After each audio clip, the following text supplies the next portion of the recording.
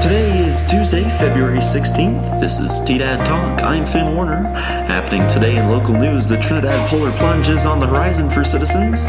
In the state, we look at COVID-19 in Colorado and the race between vaccinations and variants. And in national news, 45 continental U.S. states have seen some snow cover as the polar vortex continues across the country. Stick around for more.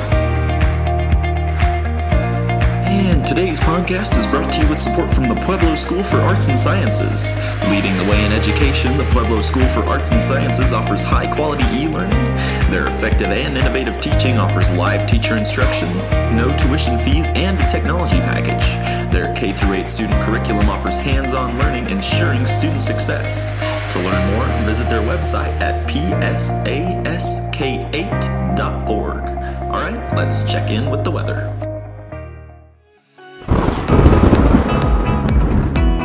Today, a chance for rain and snow showers throughout the day, and it will be mostly cloudy with a high in the low 40s. The chance for precipitation today is 40% with tonight's low in the mid-teens. Tomorrow will bring 60% chance of snow with a high in the mid-30s, and tomorrow night will bring some precipitation with the chance for 1 to 3 possible inches, and a low in the mid-teens. Now, here's the news. And happening in Trinidad, the first event of Special Olympics Colorado's Polar Plunge Series is taking place at the Trinidad Lake Boat Ramp on Saturday, February 27th from 11:30 a.m. to 1:30 p.m. The unique event has participants enter a body of cold water to raise money for SoCo, or Special Olympics Colorado. The event is in its 13th year in Colorado, second in Trinidad, and one of SoCo's most recognizable fundraisers. The 2021 Polar Plunge Series takes health and safety very seriously. As a result, the series is a mix of modified in-person events and virtual at-home offerings, said SoCo. There will be no spectators this year, and also this year, participants can chill at home by taking a video of their plunge activity and tagging #VirtualPlungeCO on Facebook or Instagram. SoCo provides a year-round sports training and competition for more than 18,000 athletes with intellectual disabilities. Special Olympics Colorado is able to offer hundreds of annual engagements free of charge to individuals aged 2 and up. SoCo hopes to raise $400,000 in the event in Trinidad in places like Denver, Windsor, Boulder, Aurora, and Colorado Springs through April 24th. The fundraising minimum to plunge is $75. Students and SoCo athletes are $50. Plungers will receive a long-sleeve Polar Plunge t-shirt. There are also trophies awarded to top fundraisers and for team spirit. To learn more about the Trinidad Polar Plunge and to register, visit specialolympicsco.org/event/Trinidad Plunge/ For more on this story and what's happening in Trinidad and beyond, pick up a copy of today's paper or visit the Chronicle News website at thechronicle-news.com. And happening in Colorado, hospitalizations and new cases of COVID-19 continued to drop in Colorado over the past week, though it's too early to see the effect of the most recent changes to the state's dial framework, reported the Denver Post. As of Monday afternoon, 462 people were hospitalized with confirmed or suspected COVID-19. It was the lowest number receiving hospital care for the coronavirus since October 19th, 2020. The Colorado Department of Public Health and Environment reported 6,973 cases in the week ending Sunday, which was the lowest level since early October. Some testing sites were closed over the weekend because of extreme cold, but fewer than 4% of tests came back positive, indicating the state wasn't missing significant numbers of infections. Statewide, the virus didn't spread more widely after counties moved from level red to level orange and schools reopened in January, said Beth Carlton, an associate professor of environmental and occupational health at the Colorado School of Public Health. Transmission has increased in some ski towns, however, and San Miguel County announced tighter restrictions on Monday. It takes 2 to 3 weeks to see any impact from policy changes, Carlson said, so it's too early to know whether allowing counties to loosen restrictions under the new dial framework, which took effect February 5th, will lead to increased spread. The new dial metrics allowed Denver to move from level orange to level yellow, meaning more businesses could operate at 50% capacity instead of being limited to 25%. Another unknown is how widely new variants of the virus are spreading. So far, the state has identified 67 cases coming from more contagious versions of the virus. But the best guess right now is that 1% to 3% of cases in Colorado are caused by B117, the variant identified in the United Kingdom. Carlton said, B117 is more contagious than other forms of the virus, and emerging research suggests it may be more lethal.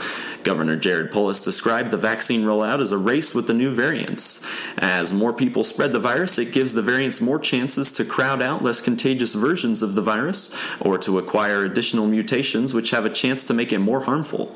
About 11% of people in Colorado have had one shot of the vaccine, and 5% have had both, according to the CDC. As of Monday, 414,369 people in Colorado have tested positive for the new coronavirus, and 22,812 have been hospitalized. The state reports 5,826 coronavirus-related deaths. And happening in national news, this frigid cold much of the U.S. is experiencing is thanks to the polar vortex, a large area of low pressure located near the poles. It can break down during the winter months, sending cold air that has been bottled up southward, reported CNN.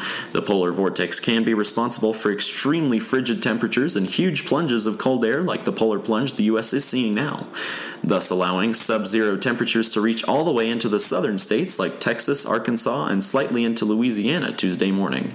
The polar vortex has been weakened even more so this year by the sudden stratospheric warmings that occur about 6 times a decade.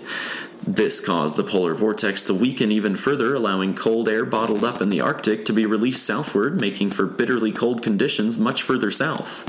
Breakdowns in the polar vortex have been tied to climate change, says CNN meteorologist Brandon Miller, as the Arctic is warming twice as fast as the rest of the planet, though the connection is still debated among scientists.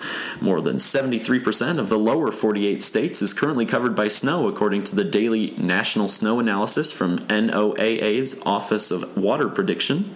This is the highest coverage in the historical record, which goes back to 2003, and uses a combination of ground reports, airborne, and satellite measurements. According to the analysis made at 6 a.m. Eastern Time this morning, snow cover was shown in 45 of 48 states in the continental U.S. Only 3 states without snow cover are Florida, Georgia, and South Carolina.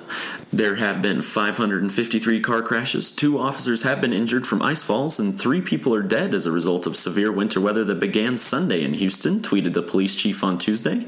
Our roadways are still very icy. Please avoid traveling unless absolutely necessary, it said.